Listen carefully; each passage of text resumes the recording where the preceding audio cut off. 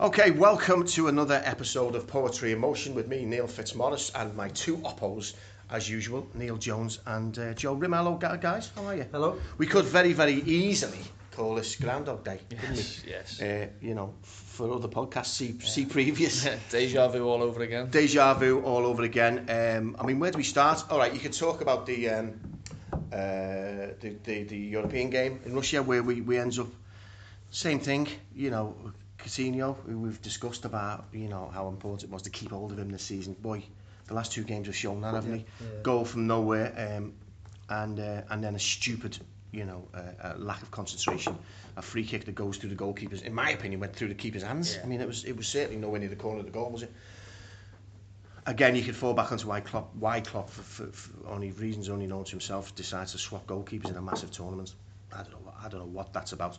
And then fast forward to Newcastle and more of the same. A goal from nowhere again from the magician. And then lack of concentration. A Shelvey pass that splits the two centre backs in half again. You could say it was a fortunate finish, but what's going wrong at Anfield, Neil? There's your never pull the pin out of that. Yeah, thanks for that. Yeah, hospital ball. Too much, isn't it? Too much is going wrong at Anfield at the moment. It seems strange because you sort of you can have the glass half full look and you can say, well, a point behind Chelsea and Arsenal, 2 behind Tottenham, only could be 4 behind United if they can beat them at Anfield. Not out of the Champions League at all. Still plenty to play for, but it's just. I think the biggest frustration is that everything the fans said in the summer is coming to pass, and and it's come to pass even sooner than they thought. People were thinking, last season January was a bit of a derailing, but it's come even sooner, hasn't it? This one it's come at both ends of the field this time around as well, and I just think until he's got better players, I think Liverpool are always going to be this type of team, this flawed team that lets silly goals in and maybe doesn't win games that it should, because I think the brutal truth is too few of the players are consistently excellent, and I think they have too many fluctuations in form. The centre halves aren't good enough. The defence as a whole actually isn't good enough. Back for whoever plays, and you can't always rely on 2 or 3 players to bail you out, or 1 or 2 players. And Liverpool, one at the moment. Yeah, one at the moment. And I say all the positives that Liverpool have had this season. Even we talk about Salah and what a good signing he's been, but he's had a little drop off. Firmino had a great start to the season. He's had a little drop off. Sturridge, looks sharp off the bench at Leicester and then misses chances in the next couple of games. Mane, I think since he got sent off at City, we haven't really seen the best of him. So when all that's happening at the same time, it just means it's a little bit like you say, Groundhog Day, and it's very frustrating, I think, to watch. Joe, a great point to start with. We did talk about, we told you so. We did see this coming. We saw this coming last season. For one reason or another, the manager and the board didn't do enough to placate the fans and to do anything about the problems that we knew were going to come up. But here's my point I was going to put to you. Neil's just mentioned there, we've got, instead of 1 or 2 players dipping in form, we've got our entire front line dipping in form at the same time. What does that tell you? Is that alarming? Because, in today's world of football, where everyone jumps to conclusions and everyone wants results and everyone wants that normally tells you that they've stopped playing. What do you think is going on at the moment? Because you could also say that we're not actually playing that badly. We're still creating chances. We're not putting them in the net. But as Neil says, there seems to be the whole front line seems to dip in form. What do you think that would be down to? I think it's confidence. I don't think they've stopped playing for the manager, because they are still creating chances, as you say, and they're missing chances that you sometimes you scratch your head. That Sturridge one at the weekend and think, how didn't he score that? There was a couple, one when Mane passed for Salah. So I don't think they've stopped playing for the manager, but I think confidence-wise, we worried that the Man City game could have had a knock-on effect, and I think with each passing week it's becoming worse and worse, and it really has had a knock-on effect. And I think that the fact that the defence knows that almost every game they're going to concede is having a knock-on effect on the forwards, who know that if they don't finish things, then they're not going to win a game. So everyone, it's having an effect. And back the other way, the defence probably thinking, well, the more chances they miss, we've got to try and play better, and everyone's edgy, everyone. You can feel it when the front line get the ball, that kind of. Yeah. And the Sturridge miss was a shocker, and then comes on the back of was it in Europe when he missed that one towards the end where it sort of comes down to when he's back at the bar, and you just think these are normally food and drink to a player like that. I was looking at. There's an interesting write-up in The Guardian about sort of the demise of Sturridge in a way, and when you look at some of the figures, 2013-2014 season was 26 goals in 33 games. We had that. I think it was the season when we didn't have Suarez for the first 9 games. He scored in every game. I mean, he was incredible. And there was talk then of him being one of the deadliest strikers in Europe. And then it's something like 640 days injured.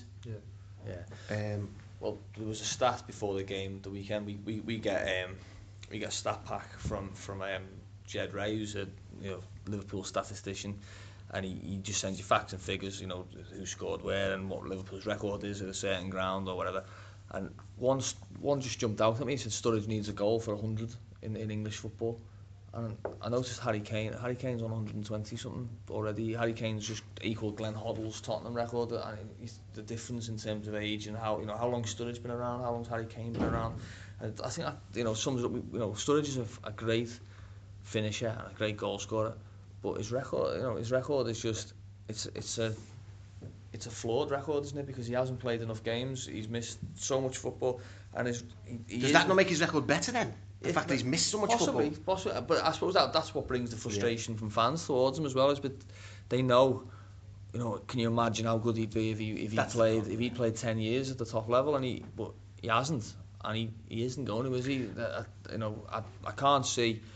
I can't see a revival in Daniel Sturridge's career where he all of a sudden becomes that player from 2014. I think Jamie Carragher said at the weekend, he said it isn't there anymore, that player. He's a different type of player. He's still capable. He reminds me a little bit of Robbie Fowler in his second spell at Liverpool.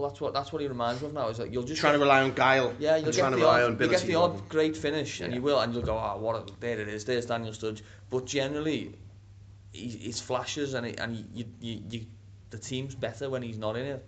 The team functions better when he's not in it, and unfortunately, I think he had a big chance at Newcastle to maybe earn himself 5 or 6 games in the team, and I think you could only argue at the end of it that you thought, no, actually, Firmino's the better option than Sturridge. Well, Firmino has been looking jaded, and I think it was right to give him a little bit of a rest. But I think, it could have been different if he'd have put that ball. It was, Clark misses the ball, it comes straight to any other time. It's difficult to say, I know Carragher said, Morata, Lukaku, they've all put it in. You don't know who to put in because people miss chances. You've got a professional goalkeeper in front of you. They can stick a leg out. But you've got to accept that should have been food and drink for him, and that could have been another little spell in the game. But maybe a tinge of sadness isn't the right expression for it. But I did when I was looking at Sturridge, I did feel that we're on the end of his. It's ridiculous to talk about, but it looked like someone on the slide. It looks like he doesn't believe it anymore. That's what I'm trying to say. Yeah, my frustration with Sturridge though is that. To be honest, I can't talk too much because I tipped him to have a good season. You haven't reminded I think me we all about did. Well, we all said that thing though, didn't we? When Klopp come out and said he's looking fresh, he's looking great, he's been in America to get fit, yada yada yada. We all went right, because I know we all said this could be it's a £30 million striking that we don't have to make. Yeah, but at the same time, I also thought they should have bought forward in the summer, and I think this just underlines it. And it was almost naive of any of us, and certainly of Jurgen Klopp, to think that Sturridge could still be the answer when for 3 seasons now he's done the same thing. He's a bonus. He's an off the bench bonus, isn't he? He's done the same thing over and over again, and we spoke yesterday. I spoke about it online this morning. I look at all the other big teams, and they've got a forward who bangs in 20 goals, and Liverpool were either hoping Firmino would become that man or Sturridge would have a resurgence, and I just think they're paying for it. I think you go into those games like Newcastle and you've got a Harry Kane, then you look at Spurs. Harry Kane bangs in a couple of goals and they're 2-0 up and not worried. Liverpool are missing chances. Yeah, but they all but edgier. Spurs is a prime example. They've got Harry Kane, but they bought Llorente for 15 million. Yeah, that's not a lot of money. But what they've done is they've gone. Well, Llorente will bang them in. He's he's great in the air. He's a big lad, tough lad. Play him at home, bring him on. Bring him on. Or if Kane's feeling a bit, jaded or whatever, but they've got it in abundance. And £15 million doesn't break the bank.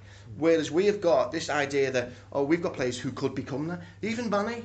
You know, I know Aldo was saying put Mane down the middle. Yeah. Mane down the middle either on the group of forwards, Salah, Firmino and Coutinho, or of three of them with Coutinho for the back, but stick him in the middle because he's relying on him to come in too much on that left foot, isn't he, and bang it in. Even Giroud is one, isn't it? Arsenal, you know, how many times do Arsenal struggle through a game and then Giroud comes off the bench and grabs a couple, and you know, I think Sturridge can do that off the bench, and I just think that's where he needs to be, really. That's his role now, in terms of just, I don't know whether he'll be happy with it. Well, I don't think he'll be happy with it, and I don't think he should be happy with it necessarily, but the role should be, look, just watch this game. You start on the bench, watch this game, and if we need you, come on and give us 20 minutes, like he did at Leicester, where he was sharp and his touch was good. A bit like Solanke did at Newcastle. Solanke come on and really look like, I want to get involved in this, I want to hold the ball.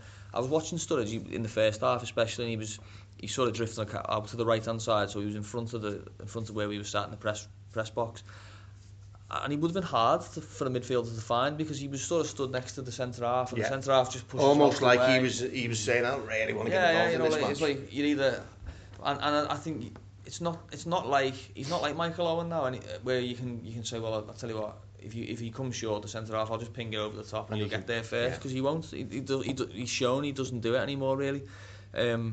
So he has to either change the way he plays and become a far more robust and reliable target man, which I don't think he's going to do, or he's going to have to be content with cameo appearances, you know. And sadly, you know, I'm comparing him to Robbie Fowler in the second spell. Robbie Fowler was in his 30s and clearly knew where he was in his career. Daniel Sturridge is 28, I think. This should be his prime years, and unfortunately, I mean, even saying that is shocking to think, because you would imagine he's a player. You look at him sometimes, and he looks like a player in the twilight of his career, instead of somebody who really has got years ahead of him, really. And I mean, one way of looking at it as well, is which probably highlights the fact that we haven't got a decent striker in that respect, is that you can't, in some respects, you can't blame the coaching, because they're getting into positions to score the goals, and that's all the coach can do. He can't coach you to score a goal, but he can get you into them playing positions, and he seems to be doing it. Salah's one of them players. He's a bit of an enigma in the sense that he can do some amazing things, but he's shown time after time, hasn't he, being at us, that he can miss the easy stuff. He can really misjudge the easy stuff, can't he? Yeah, definitely. But this is where it comes back to, I just think if they'd have bought a recognised forward, and there was some going in the summer, it was, you know, Lacazette went to Arsenal, and I thought to myself, they weren't in the Champions League, why did they get a free run at a player like that? You know, and he's come in, he's scored 5 goals, and already if he's not playing, already you're looking at Arsenal and thinking, they're not as good when he's not playing. And then you had someone like Aubameyang. I know he would have cost a hell of a lot of money, 60 odd million, but are you telling me that he wouldn't have come in and improved Liverpool? Because I think he'd took 2 defenders away from him straight away, wouldn't he? That's the mark of a world-class striker. And top clubs, whether you like it or not, go out and buy players like that, and even if they get 2 years out of him and he scores 30 goals each year, they might win a title. United did it with Ibrahimovic, didn't they, last season, and win 2. They've always done it, and as loath as I am to talk about that end of the motorway, £90 million they're going to be paying that. They're going to be getting that paid back all day, because that guy's going to absolutely smash this. I would be surprised if he stays at the 30 mark. He just can't stop. He can't stop because they have launched a load of money in a team. You're talking a couple of years ago, they were on the slide big time. What have they done? The boards come in, the managers come in. They've got a manager who we know is going to cost you £250 million worth of players for him to do his job. But they've gone, go on, do it. And you know, that's a different argument, isn't it? Because we're not that kind of club. But we're not. But I think you've got to compromise a little bit, haven't you, and say, all right, we can still try and pick up the odd bargain, and which with these days 30 million's the bargains, aren't they? But you can also say, do you know what? And they were willing to do it in the summer, in terms of they wanted a defender and they were going to pay 70 odd million for Van Dijk. Well, why not do it for other areas of the team and just make statements? And also, I think it's not just what it does on the pitch, off the pitch. It makes people sit up and take notice and go, Liverpool have just bought Aubameyang, Lacazette, whoever, and makes players think, you know what, it'd be worth joining there. They're doing something over there. And it's what a strike like Aubameyang or someone like that is immediately at the start of the game going to take 2 defenders with him. And then if you've got that alongside the Salah and the Mane and a Firmino maybe, or even if he stepped aside for, because I just don't think he gets goals, but he's not a striker. Firmino isn't a striker, is he? He's not a Harry Kane striker or a Aubameyang or a Lukaku, because I don't think goal scoring is at the forefront of his mind. I don't think he thinks like that. And you think, you'd listen to Lukaku score, and Lukaku not score. I don't want to listen to him score. No. I don't listen to him speak. But yeah, but he talks, and he's always about numbers, and he wants to score. Ronaldo, you think about Cristiano Ronaldo. If Real Madrid wins 7-1 and he only got one, he thinks he's had a bad game there, and it's been a terrible Saturday for him. I don't think Firmino's like that. I think he's more of a link man, an involved player who partakes in all aspects of the game. I just agree with Joe, actually. I probably didn't in the summer, in terms of it wasn't like forefront of my mind that Liverpool have to get a striker, but the more you look at it, you think, I think Liverpool's midfield's alright. It's not great, it's alright, but how much better is Liverpool's midfield when there's someone on the end of it it makes the whole team look better. I don't think Tottenham's midfield, I don't think Eric Dyer's a magnificent player by any means. I really, you can argue all you like about that. I don't think Moussa Sissoko is a fantastic player, but when they play in there, they get the job done, because they do what they need to do, and Harry Kane looks after the rest and scores. And I think Liverpool just don't have that player that can just, I would say, paper over the cracks, or just elevate them a level and just say, we were all right today. What score did you get on? We won 3-0. We weren't that good, but we won 3-0. And Liverpool don't do that. Liverpool are either they were brilliant and they won, or they were all right and they drew or they lost. Well, at the moment we've got to score 3 to try and have any chance of keeping hold of it. Not drawing, and then we're not getting the 3, we're not getting the 1. Here's a theory that I was going to put here, which is, this is what it is. It's a conspiratorial theory, but let's think about it. Go. Well, it's to do with the transfer market and what happens, and whether or not, for instance, so we have Moreno playing again at the weekend, and it's the whole Andy Robertson thing and why he's not getting a sniff. And I remember before the season started, and Solanke had played a couple of games, and he'd scored against Palace, and and I remember Klopp coming out and saying, he made this point of publicly saying he knew nothing about Solanke. He'd never heard of him. Yeah. But what a good purchase he was, and he wanted to thank the people who would. And I remember listening to it thinking, well, that's a bit of a passive aggressive comment, because that's you basically saying, who's this guy? This guy's been forced on me. Yeah. He seems good, but I didn't have anything to do with his signing. And then you have Andy Robertson coming along when the Van Dijk thing seemed to be all he wanted. And I wonder whether or not, I was watching it the other day and thought, well, he's not there again. And he has, every performance he's put in for us, which hasn't been many, has been more positive than negative. He seems to be able to cross the ball well. And I was wondering the other day, I wonder whether Robertson was a signing that he didn't make or ask for. And I wonder whether part of that process is, well, I didn't fuck. Because it's almost like he's got Moreno in. It's almost like I didn't fall back. Almost like he's got Moreno in to prove a point. Do you know what I mean? Yeah, I think so. I mean, I'm not convinced Klopp's that political. That's a sort of Mourinho thing, Rafa isn't it? Benitez. Rafa Benitez. It's definitely that's Benitez, what you associate that, isn't it? With I'll make a point here. But I do agree in the sense that. I think Klopp also said about Robertson. He said I didn't know too much about him. But he's a cool story or something. He said, he said he's got a really. I love his story that he's came up through the ranks. I don't imagine. Which would suggest again that he didn't have anything to do with it. I don't think. I would be amazed if Liverpool had said you can have any left back in the world. And Klopp come back and said that lad's a whole lot. I'd be amazed. But then. I've heard him speak about Oxlade-Chamberlain and say speak at length about how much he rates him, and we haven't seen much of him. He came on. When we have seen him, we haven't seen much of him. Exactly. Well, exactly. But I go back to what Joe said there about the striker. 35 million was put down on Oxlade-Chamberlain, and 10 on Robertson, and they're not in the team. They're not close to the team really in terms of starting games, big games. So that's 45 million there. That's half. Whatever your marquee striker is, whether it's if you're saying Aubameyang for 60, we're not far off the mark. Well, even if you're going to go down to 90, I just think Lacazette cost 54, didn't he? Well, there you go. There's your Lacazette, pretty much bought out of those two, and he would be starting games straight away. And I don't know whether Liverpool often do it. I think where they get bogged down with strengthening the squad and adding depth and bringing depth in. And what you end up with is a squad full of squad players who are all right. And an uneven squad, an unbalanced squad, which is what we've got. And you don't have that one player or that two players or three players who'll make it a brilliant team. And I think the more it's gone on, the more it looks. It's extraordinary, Joe, to think that a team that's built its success on, Ian Rush, Robbie Fowler, Michael Owen, who were out and out target men, who are out and out, strikers in their own right, haven't done it. Think about any time in the last. Well, I was born in '88, so. Leave that, will you? Yogurt me fridge holder, didn't you? So basically, I can't say I've ever seen Liverpool win a title, but all the times in my lifetime that they've come close has been built on having a brilliant forward. Whether it was Fowler in his prime, then Owen, then Torres, then Suarez. Every time, and when they bought people like Suarez and Torres, they elevated Liverpool to a different level. And everyone else played better. We talk about Sturridge. Sturridge, to me, played better when he was almost competing with Suarez. Well, that was it. There was games when Suarez would score a hat-trick and then he'd score that chip just to have a little go. I think he's an ego-driven footballer, and that's ideal for that, isn't it?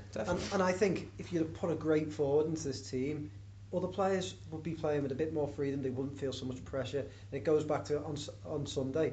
Say if they'd have been 2-0 up in that game, Sturridge probably takes that chance because there's not as much pressure. Yeah. He's not as wound up, and he's not as tense. And I think as good a player as Firmino is, I do rate him. I do think he's a wonderful footballer. He does some great things. Yeah. I think we get caught up with seeing him and going, oh, look how brilliant he was in doing a twirl against Villarreal or something like that, when I'd just prefer 25 goals. Yeah. And alright, he doesn't do the flicks and the tricks and doesn't do the pressing, but he's not going to do that because. Do you think he's got it though? Do you think there's a level that you can flip a switch with him and he goes on? Because some players have done it, haven't they? Remember, Ronaldo wasn't not Ronaldo, obviously. Firmino is not Ronaldo, but Cristiano Ronaldo wasn't always this incredible goal getter. He was a bit of a show pony for a bit, wasn't he? And then he just sort of. There it went. Gareth Bale done it for the season. Then when he just went, Suarez, was off there. There's that a weekly fine. Turn it off before the. Actually, I wouldn't mind as well, but but that's a call I don't want. Yeah, it's another Bueno in the basket. Indeed. But like I'm saying, some players can. The penny can drop. Harry Kane, to a degree, was one where he's probably always has been a goal scorer, but he was never. Isn't that though a penny? Isn't that a penny dropping for the striker to be a better striker rather than because they're still strikers, aren't they? And their instinct is to find the right position, is to drop back at the right time, and is to pull it trigger at the right time. And is that not harder to do Possibly. when Firmino isn't? Possibly. I mean, he's more of a provider, isn't he? Yeah. That he's been elevated into. I think if you look at a few games this season, there's just moments in it where he missed a couple against Hoffenheim. Certainly away, he missed a close range one at Hoffenheim. He missed a penalty against Sevilla, which missed a penalty. He missed one at Leicester, didn't he, on his left foot to wrap that game up away, where he was sort of 1-on-1. And there's just a few of them starting to appear at those little moments where you think, if Firmino put that away, it'd have been a more comfortable day. But I still think he's a cracking footballer. He's still the man who should be playing up front for Liverpool, I think, at least until they sign someone, if indeed they do. But best of a bad bunch is now you want to go forward. But the other thing is, I was surprised. It's not a massive issue now, but I was surprised Origi was let to go out on loan. I think Liverpool made a decision there based on the player, what the player wanted, and not what the club needed. And I think, there's no question in my mind he'd be playing minutes, he'd be playing games, and he's got potential. But doesn't that go down to misjudgments by the management? Because doesn't that tell you, we've got Solanke's just come in, scored a couple, he looks decent, Firmino's going to be a star, let him go. Yeah. And that's bad planning, isn't it? Is that bad planning? Definitely, I think so too. I think, how could they basically write off a year of Origi's career at Liverpool based on a couple of months of seeing Solanke in training and a couple of friendlies and going, you know what, this lad's quite good, he's jumped ahead of the pecking order, so we don't need Origi anymore. What if Solanke had immediately got a knee injury or something like that?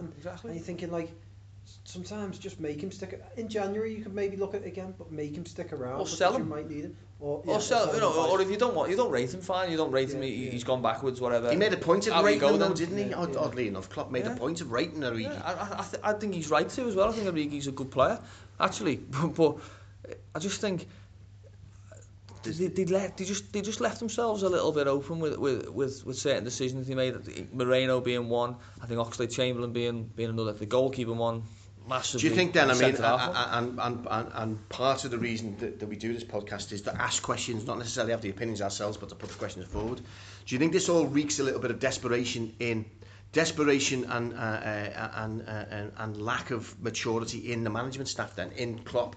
And what I mean by that is, do you think there's a lot of knee-jerk reaction stuff going on at the moment? Maybe. I mean, he doesn't. He still strikes me always that he believes in his plan. He still strikes me, and I think that was Brendan Rodgers' fatal mistake for me at Liverpool. Was he started deviating away from what he preached for every press conference he'd been in, and we all know the sound bites that Brendan used to produce and were held against him. But it was when he stopped setting his team up the way he was telling people he was setting his team up. I think that was when he was on hides and on. I still think Klopp has got that belief, and he still believes in that. But I don't know. I think maybe he's got a bit too much faith in maybe in his ability to get the best out of certain players, or whether he overrates certain players. And I think, is that down to his positivity in life then, the fact that he will look at a couple of games with those players and go, you know what, they can do that for a season, when in the reality they can't. Exactly. Definitely. I think he'd have been looking at Firmino, just like you said before. Can Firmino become a 25 goal season? And I think he'd have been thinking, I can get more out of him. I can get Salah will bring more out. Maybe I can get 10 goals. I can get 20 out of Salah, 20 out of Mane, and together that's better than sacrificing the way we play to bring in an Aubameyang or a Lacazette. And what we don't know as well, to back that up either way as well, is how much of a conversation happens between him and the owners. Yeah. Where the owners say, we actually don't. You can go for Keita. With massive amounts of money. You said his name right there, by the way. Well, hey, who says what his name is? You say potato, I say potato. The Keita. Yeah. Watson's retired this year, otherwise it'd be Kiationi. And he just adds little bits, doesn't he? But who's to say that his wings aren't clipped that way, and they don't say you can put a load of money in for one player, but you've got to pull back on others. You never know. I think part of getting Klopp to the club was that they wouldn't pay. I think with Rodgers, I certainly think that was the case. I think their ideologically was to have Rodgers come in and follow the way they wanted. They wanted to sign certain types of players, and Rodgers would coach them and bring them through. But I think with Klopp, but he hasn't done that though, has he? If there's no evidential backup to say that Klopp's been given free rein to buy, because he hasn't. But then Klopp's never been the type of manager that spent big. I think when he was at Dortmund, he spent big on the Italian Immobile, and he didn't really do a lot, did he? And I think maybe the odd times he spent big at Dortmund, he had his fingers burnt. So he's always been the type of manager who will try and sign someone a few years before and bring them through. But that goes back to the theory of him being the kind of manager that the board would want. And I just don't think you get time like that in the Premier League. No, you certainly don't. United were below par last season, and now they've just jumped back up, and they're straight back in the pack, aren't they? And Liverpool's start, they've only lost one Premier League game, but compared to United and City, they just look miles off, don't they? Yeah, they're the 7 behind, Addy. And it isn't. Who'd be a manager, because you could argue one of the star players for City. I mean, it's the person who's really starting to kick in is De Bruyne, and where's he come from? Because he's always been a great player. Yeah. But they spent 220 million on a back line, haven't they? They spent just under £250 million on defenders. And there's a kid who's been there for a few seasons now who's just kicked in an extra. Chelsea didn't want. And who has done exactly what you've just said before about just going 3 notches ahead of where anyone expected him to be. Yeah, but I mean they spent a lot of money on De Bruyne, and he was one who was coveted, wasn't he? And I still don't think Liverpool are at the level yet where they are able to maybe Keita, should we call him? maybe Keita is the man that maybe will prove the first in this raft of players, perhaps, where everyone wants him, and Liverpool are the ones who dish out the money. I think much was made of Oxlade-Chamberlain picking Liverpool over Chelsea, and that's seen as a positive thing. But when was the last time Liverpool got someone that you thought, oh God, one in the eye for Arsenal, Manchester United, Tottenham, whoever, Chelsea? They don't really. We thought Lamar was going to be that player, but he would have been, and Van Dijk probably would have been as well. But they didn't get them, did they? And that's the sad bit. And I hope I hope to see a few more of those players coming in, because the simple fact is that it comes down to the players, doesn't it? You know, you can rotate the manager. We've seen what you would call average managers win trophies in their career. You know, Claudio Ranieri won a league title. You've talked about World Cup winning managers who aren't really special managers, but they got that on them. And it comes down to players, and if the players perform, then they will. But I think Liverpool, I don't think they have enough brilliant players in the squad. Unfortunately, I think they've got some good ones, some ones who are capable of being excellent on the day, but too much deviation between good and bad. I mean, what we left last season going, okay, we've got 4th, great results overall, but we've got to step up on that. We're not going to step up on that, Joe, are we? Let's be honest. Well, it's hard to think like that now, isn't it? My worry is they got 4th last season, and that was the chance to build on it and to kick on. And you know, you talk about signing players, you know, under the noses of the likes of Arsenal or Tottenham or Chelsea and Man United.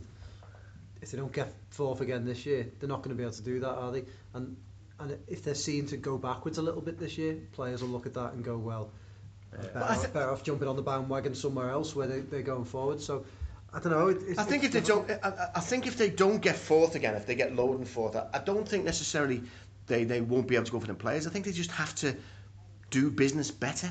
They did business badly, and it's not a new story for Liverpool. I think they handled the Van Dijk thing dreadfully.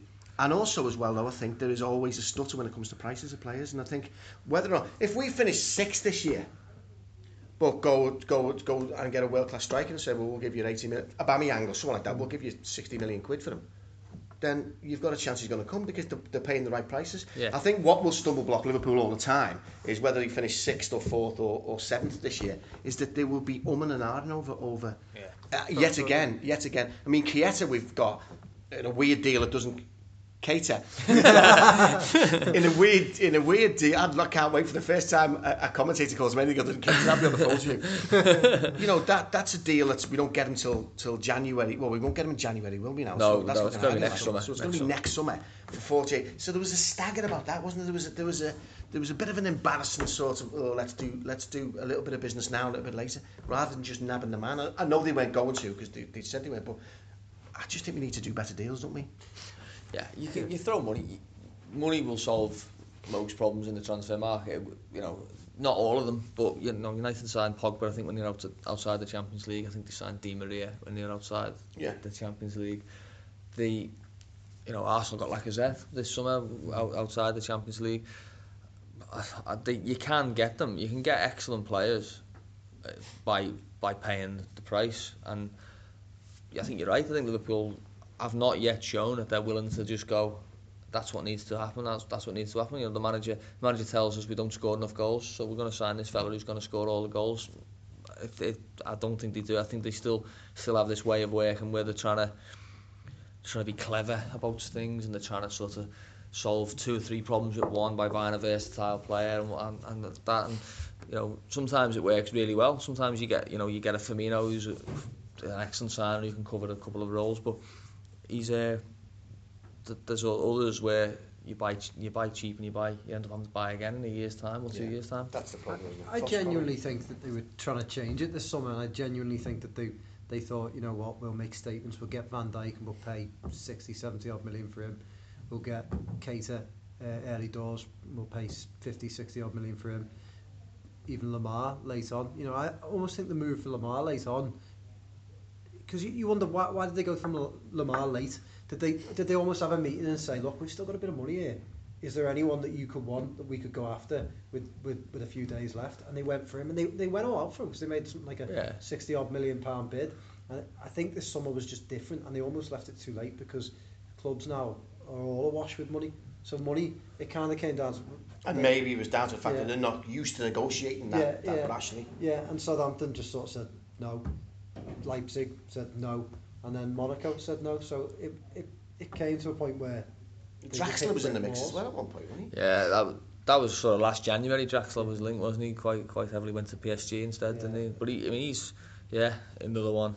I think that again comes down. I think the manager with Draxler, someone that he spoke to, didn't he? And he sort of intimated that he'd rather go to PSG, and they just pulled out and said no. Sessegnon the same in the summer. And sometimes I think, all right, that he's not grown up dreaming of playing for Liverpool, so why not try and convince him? Or why not, if this PSG move doesn't work out, come back and say, you know what? Not everyone grows up dreaming of Liverpool. Exactly. So it's not that he's not committed to the cause, because he didn't say straight away, yes, definitely I want to come to Liverpool. It's just that. Yeah, but it's clear Van Dijk didn't clearly say yes straight away, did he? In terms of Van Dijk, obviously needed some sort of convincing. To be honest with you, sometimes you'd rather hear that than, it's my boyhood club. Yeah, definitely. Yeah. Not every player's Robbie Keane. No, absolutely not. Do you think there's then? Do you think? And I'll ask both of you separately about this one. Do you think there's a growing unrest with Klopp? Do you think it's starting to? I think there's a growing unrest in football, actually, with football fans, and I think that's across the board. I heard Spurs fans moaning about Pochettino the first couple of weeks of the season. That City fans never bought anything. Yeah, they were getting moaned after that. City fans on Guardiola's case at the end of last season. I've seen him called a fraud by people who should know much better.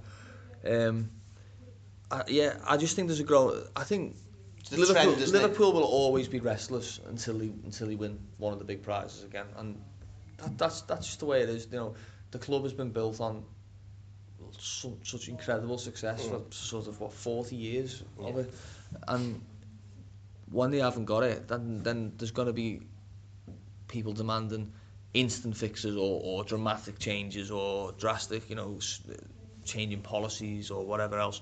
And I think the other thing as well is I think people did expect Klopp. I think Klopp had a messiah sort of element to him when he was at Dortmund. Even Liverpool fans wanted him at Liverpool when Rodgers was still there, and I think a lot of people invested quite heavily in that and expected it to happen straight away. And it was never really going to. It might have done. Ironically, you look at it and you look at that Europa League final and you just think, can you imagine Liverpool might have won a trophy? Klopp had been there 6 months and he's won a trophy, got them into the Champions League all of a sudden, despite finishing 8th in the League Cup final. Yeah, and you just think, would that have accelerated the process or not, or did that hold it back? And I think now we're just seeing a little bit of the treading water element of it, but I still think. And he also looks like he's tired of having to explain himself. Yeah, he is, and he's also. I mean, people talk about what he says, and they always fall into this trap of saying, he's saying the same things over and over again. It's because you listen to them more. If they were winning, you wouldn't listen to Klopp's press conference because we won 3-0, I'm going out in the aisle. Yeah. But they lose, so you're like Darren Sky, what's he going to say about that 1-1 draw today? And then you go, he said the same thing last week. It's because you're listening to it. All managers say the same things in every press conference. They say, we know the players they're either working hard and playing well in training, or they're working hard to put things right in training. It's probably the least knowledgeable part of the game, isn't it? It's a routine, it's an act, it's a charade. They do too many of them, don't they? Klopp does about 4 a week, doesn't he? Yeah. But I just think. And now I think this is also down to, sorry to interrupt, but it's down to the Sky's coverage as well, because now you get the Sky Sports News coming up at 11:30, press conference here, and it's all thrust in the limelight, isn't it? It's an event now in the week. It's an event, and it's another stress level, isn't it? Yeah, and we do it. Joe and I obviously look after live conference blogs of press conferences, and there's a great interest in it.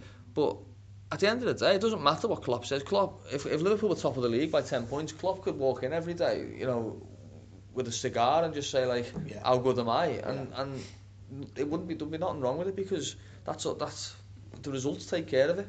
I did the Premier League show last week with name dropping Leon Osman and Gabby Logan, but she made a point which I said to her when she asked me. She said, "Do you think the press go easy on Klopp, whereas they wouldn't with a Mourinho?" And I said, well, in my opinion, that's because Mourinho's arrogant, and because he only speaks to them when he wants to. He only speaks to them when they're winning. He doesn't really bother when they're getting beat.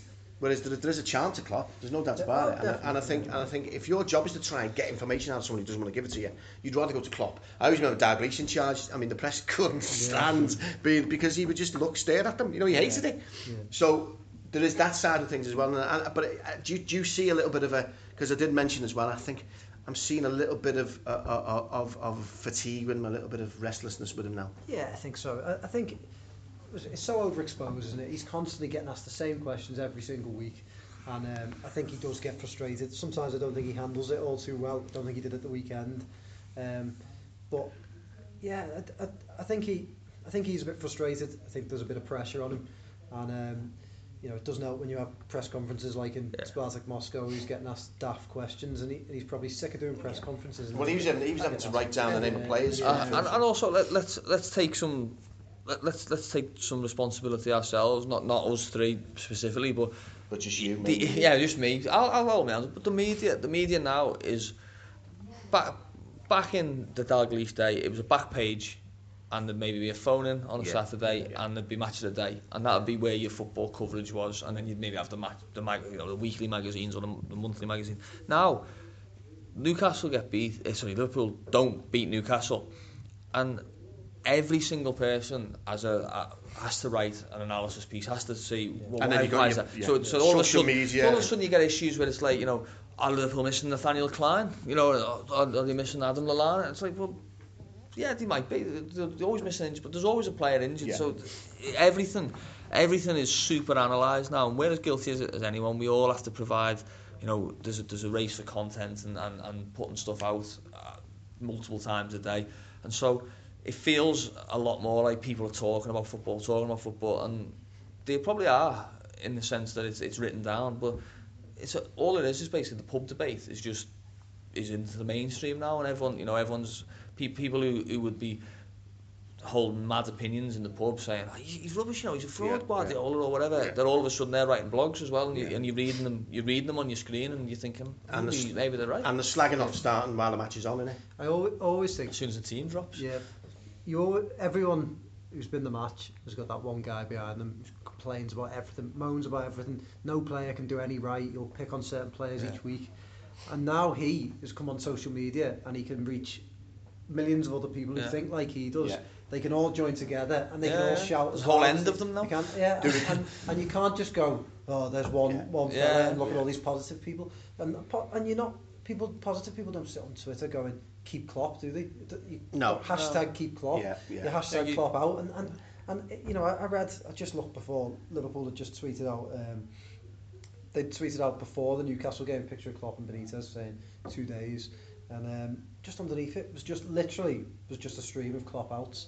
There was no nice comments, but people who think nice things probably don't comment, do they? No, they just probably look at it and go, nice picture. Or they'll look at the Klopp out and go, roll their eyes and switch off. There was a thing on Twitter the other week, and I won't even mention. I can't even remember. I just blocked them immediately. But it was a Klopp out situation. But they were calling for a meet. They were saying the meeting's on at 10:30 in the morning at the Glass House, presumably in Stanley Park. And banners are welcome or something, and it was a Klopp out thing, and a lad who had sent it to me just went, I'm going to go down and smash his face in, which is quite funny, like, because he's a handy lad as well. But I just thought, what is that about? What good do they think that does? Yeah, but that's it. I think, what do they? I mean, what do they want? If Klopp turns around tomorrow and goes, you know what? I've read all that. I'm off. Every club in the world will go, I'll have a sniff of him. There's only one Premier League title and there's only one Champions League you can win a season. Not every single club can win that. It's very, very difficult. So would they sack manager after manager? Would they just churn through managers until suddenly one strikes lucky? Well, but it is the climate, isn't it? I mean, Ancelotti's broke. He actually managed to break Bayern Munich. And then he's in the paper next day going, I wouldn't mind the crack at the Premiership. Like, you've just failed on a massive level, but this is the culture we're in, isn't it? Capable of it. Pochettino's a really good reputation now as a manager. He's won nothing as a manager, He may well win multiple trophies. There's only really a couple of managers in the world who you can say are what you call serial winners at the very top level, and Guardiola and Mourinho are the two.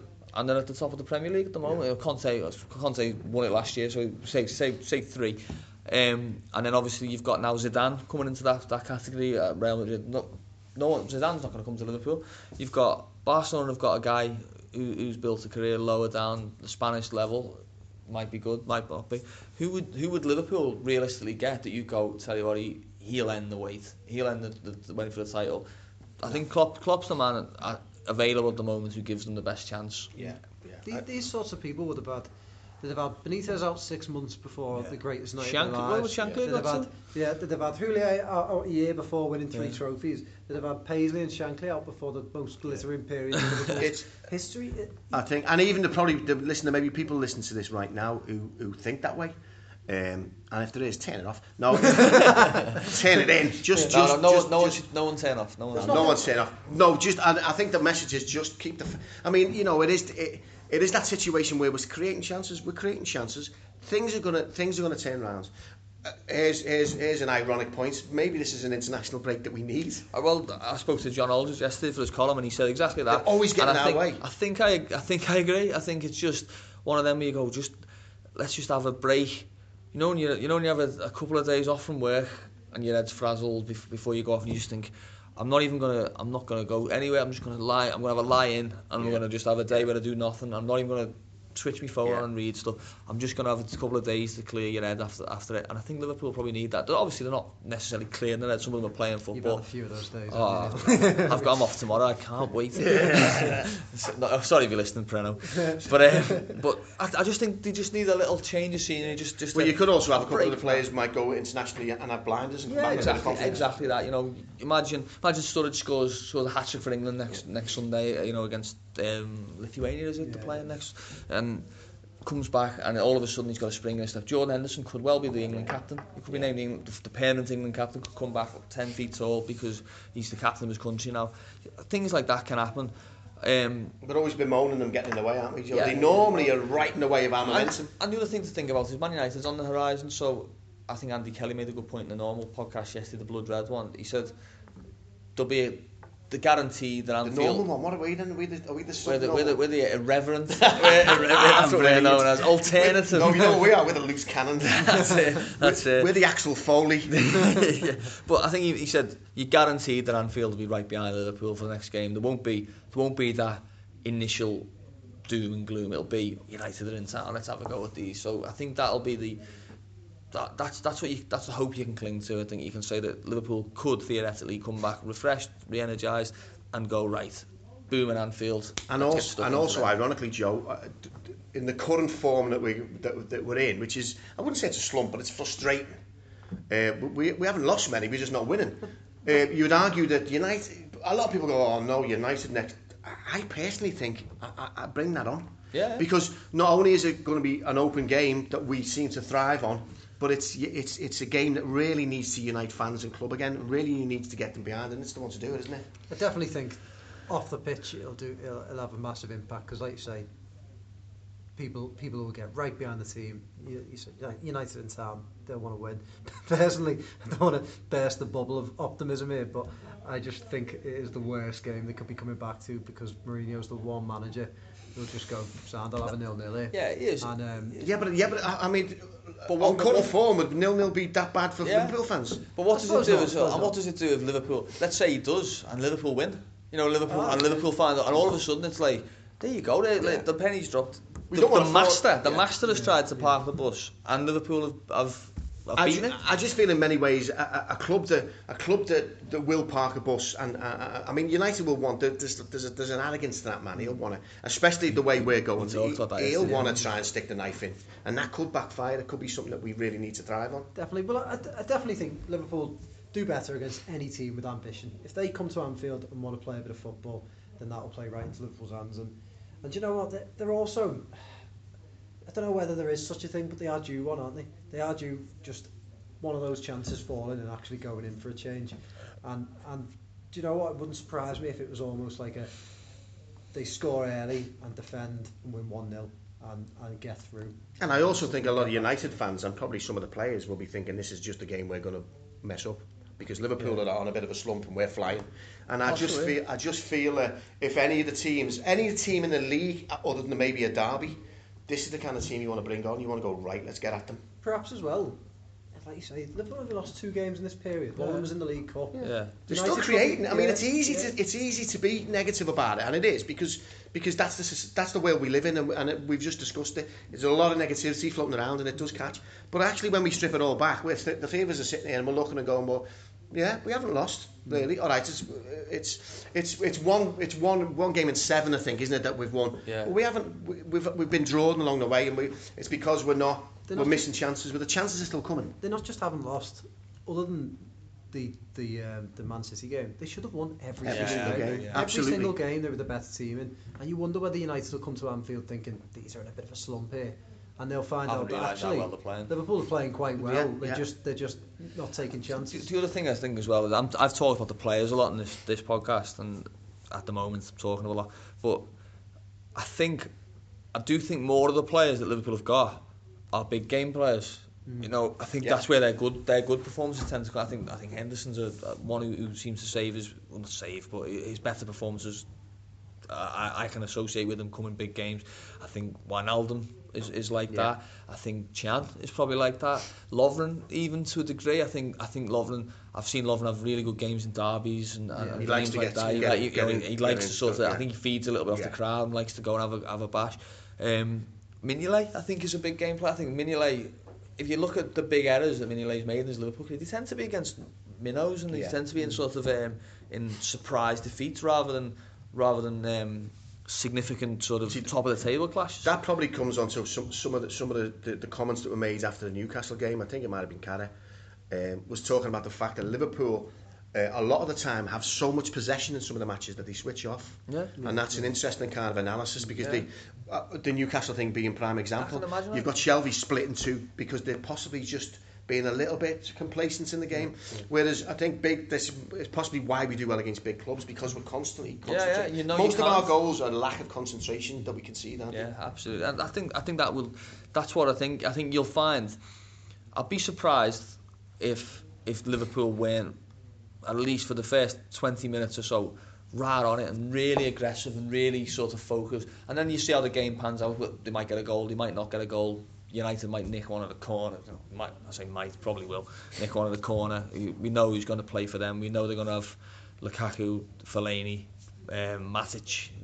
They're all going to play, aren't they? And they're going to use them as best they can. But I just think I don't know. I see Liverpool being right in that game, and the crowd's going to play a massive part. Take Joe's point that Mourinho might be the perfect man to come and take the air out of the balloon of the crowd after 10 minutes by time wasting or by whatever. But at the same time, I think at least he's not going to run over you. No, he's not going to be 3-0 down after 15 minutes. If he tries that, he will. Crowd are going to be massive, mate, aren't they? Yeah, they are massive. You think they work both ways as well, don't they? Someone like you talk about Fellaini will play. Someone like Fellaini gets wound up. He's never scored against Liverpool, Fellaini, by the way. Yeah. Never scored in his career against Liverpool. But he's seen as a bogeyman for them, isn't he? So you think like it helps players like Lovren? It might hinder someone like Fellaini. He might start throwing elbows around, start losing. No, he doesn't use his head. Lukaku never scored for Everton at Anfield. He scored for West Brom, I think, and he never scored for Everton at Anfield. No. I've seen him be swallowed up by Lovren in games. So you don't, we're seeing these players on a pedestal, but Liverpool have handled them before. I think it's a good point. To come near the end on anyway. Just to say that we keep the faith. We're doing all right. We're just in that little sort of Neverland, aren't we? Of just not quite doing enough to get the game sorted out, and then tripping up. But I think it's going to right itself. I think a little bit of form is going to kick back in. We must just mention a couple of things. Rafa Benitez making Margaret Aspinall a guest for the day, guest of honour. I mean, he's just a class act, isn't he? The man is an absolute class act. Imagine having the chance to play him in a role. That would be just fantastic, wouldn't it? I'd love to do that. Just in case you don't know what we're talking about, 15 Minutes to Shock the World is available on YouTube right now. And I've got 60,000 copies in the local straight to video. That's my career. Another thing just to end on is a bit contentious, and I'm not really sure where the argument is and whether it's been sorted out, but this whole ludicrous idea that Liverpool are going to go away to Arsenal on Christmas Eve for a 4 o'clock kickoff. I mean, just so that if people are listening in the car now, driving, listening to this, they'll be going, I'm not having that. But let's get I mean, it's just the most ridiculous thing, isn't it? Last train's at 6, apparently. Well, I don't think that they've confirmed yet, or if they have, I don't know about it. But I mean, last train, whatever. It's just awkward anyway. It's just disgraceful, isn't it? If it was at Anfield, it'd be awkward for Liverpool fans, really. It just. Well, it doesn't surprise anymore, does it? Because TV companies don't their concern is the numbers, the figures, and the bottom line. All they care about. Yeah, that's all they care about. And unfortunately, I said in the past, I said to in a podcast last week, I just think if I was working at these companies, maybe this explains why I don't work at companies like this, is that I would say, you know what, it's a real good chance to just earn a bit of goodwill. And and so the next time you have to make a tough decision, you can go, well, we did do that for you on Christmas Eve, you know, sorry, we've got to do this one. Yeah. I think if Sky went, you know what, we're going to give up our slot on that Liverpool Arsenal, we're going to a goodwill gesture, and we'll say no football on Christmas Eve, enjoy your Christmas, we'll see you Boxing Day for whatever, Watford against West Brom or whatever on Boxing Day. But they won't do it. So the other one is Liverpool's goodwill. Liverpool should be, listen, we've been given this sandwich here full of you know what. If you do want to go to Arsenal, you go on us. Yeah. We'll put on a coach. We'll put on a coach. We'll charter a plane. Maybe maybe even do that for you. And we'll take a hit. And we're sorry. You know, that's what Sky have given us. But again, I won't hold my breath on either of them. Are you listening, John Henry? Neil Jones has challenged you. Yeah, I've done it in the past. I've done it in the past. You're right. A couple of seasons ago when Liverpool had 4 away games over Christmas and New Year away. They went to Sunderland, to West Ham, to Exeter, and to Stoke in 9 days. All pretty close. 9 days, including a Friday night in Exeter where you couldn't get a train back. And I wrote a piece saying that they should basically free travel for the fans who do it. All right, maybe if you go to 2 of them, you get free travel. If you're going to one, but. And Liverpool's response was, they said, we'll put a coach on a cost price. That was their response. And, you know, you just think you've missed a big chance there. You know, that's the sort of thing the fans remember, and that's the sort of thing that gets held back against clubs. And I think I would love to see Sky do it, but I'd love to see Liverpool, if Sky don't, I'd love to see Liverpool take a stand and say, actually, you know what, we're gonna make the best of a bad situation for our fans. Yeah, interesting. We'll see how that one plays out. Joe, the same thing. Yeah, I don't think there's a great deal to add to what Neil said there. I think he's got it spot on. Christmas is about families, isn't it? And think of you people. Love Christmas as well. I do. I love Christmas. I get quite excited. Can't wait to find out what he's going to get me. Bueno, selection. A fancy dress costume, a Bueno onesie. Yeah. But Christmas is about families, isn't it? And they.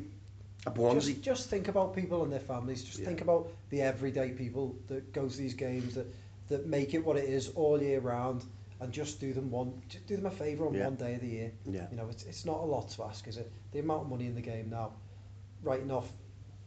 All right, I know it sounds crazy, but writing off 10 million quid, you write off 10 million quid on the left back, don't you? We've just done it earlier in this podcast. But it's just think about the people behind it. Just a bit of human nature, mate. All right, and we didn't even get a chance to tell any Shankly stories. No, I did a thing recently with Paul McGann where we were sharing the stories, and I was going to try and do it, but I'll briefly tell the Phil Thompson one. The first time he met Phil Thompson was only a kid. He was getting changed after a trial, and Shankly said to him, "Bye, lad, with a nose like that, you'll never have to drop your kecks." I'll get cut out. I hope it doesn't, because it's brilliant, and he's a legend to leave it in.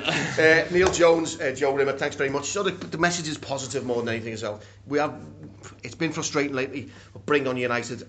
Let's get a decent result against United, decent performance, and kick on from here after the international break. We'll be back in a couple of weeks with our next podcast. Thanks for listening, guys. Keep listening.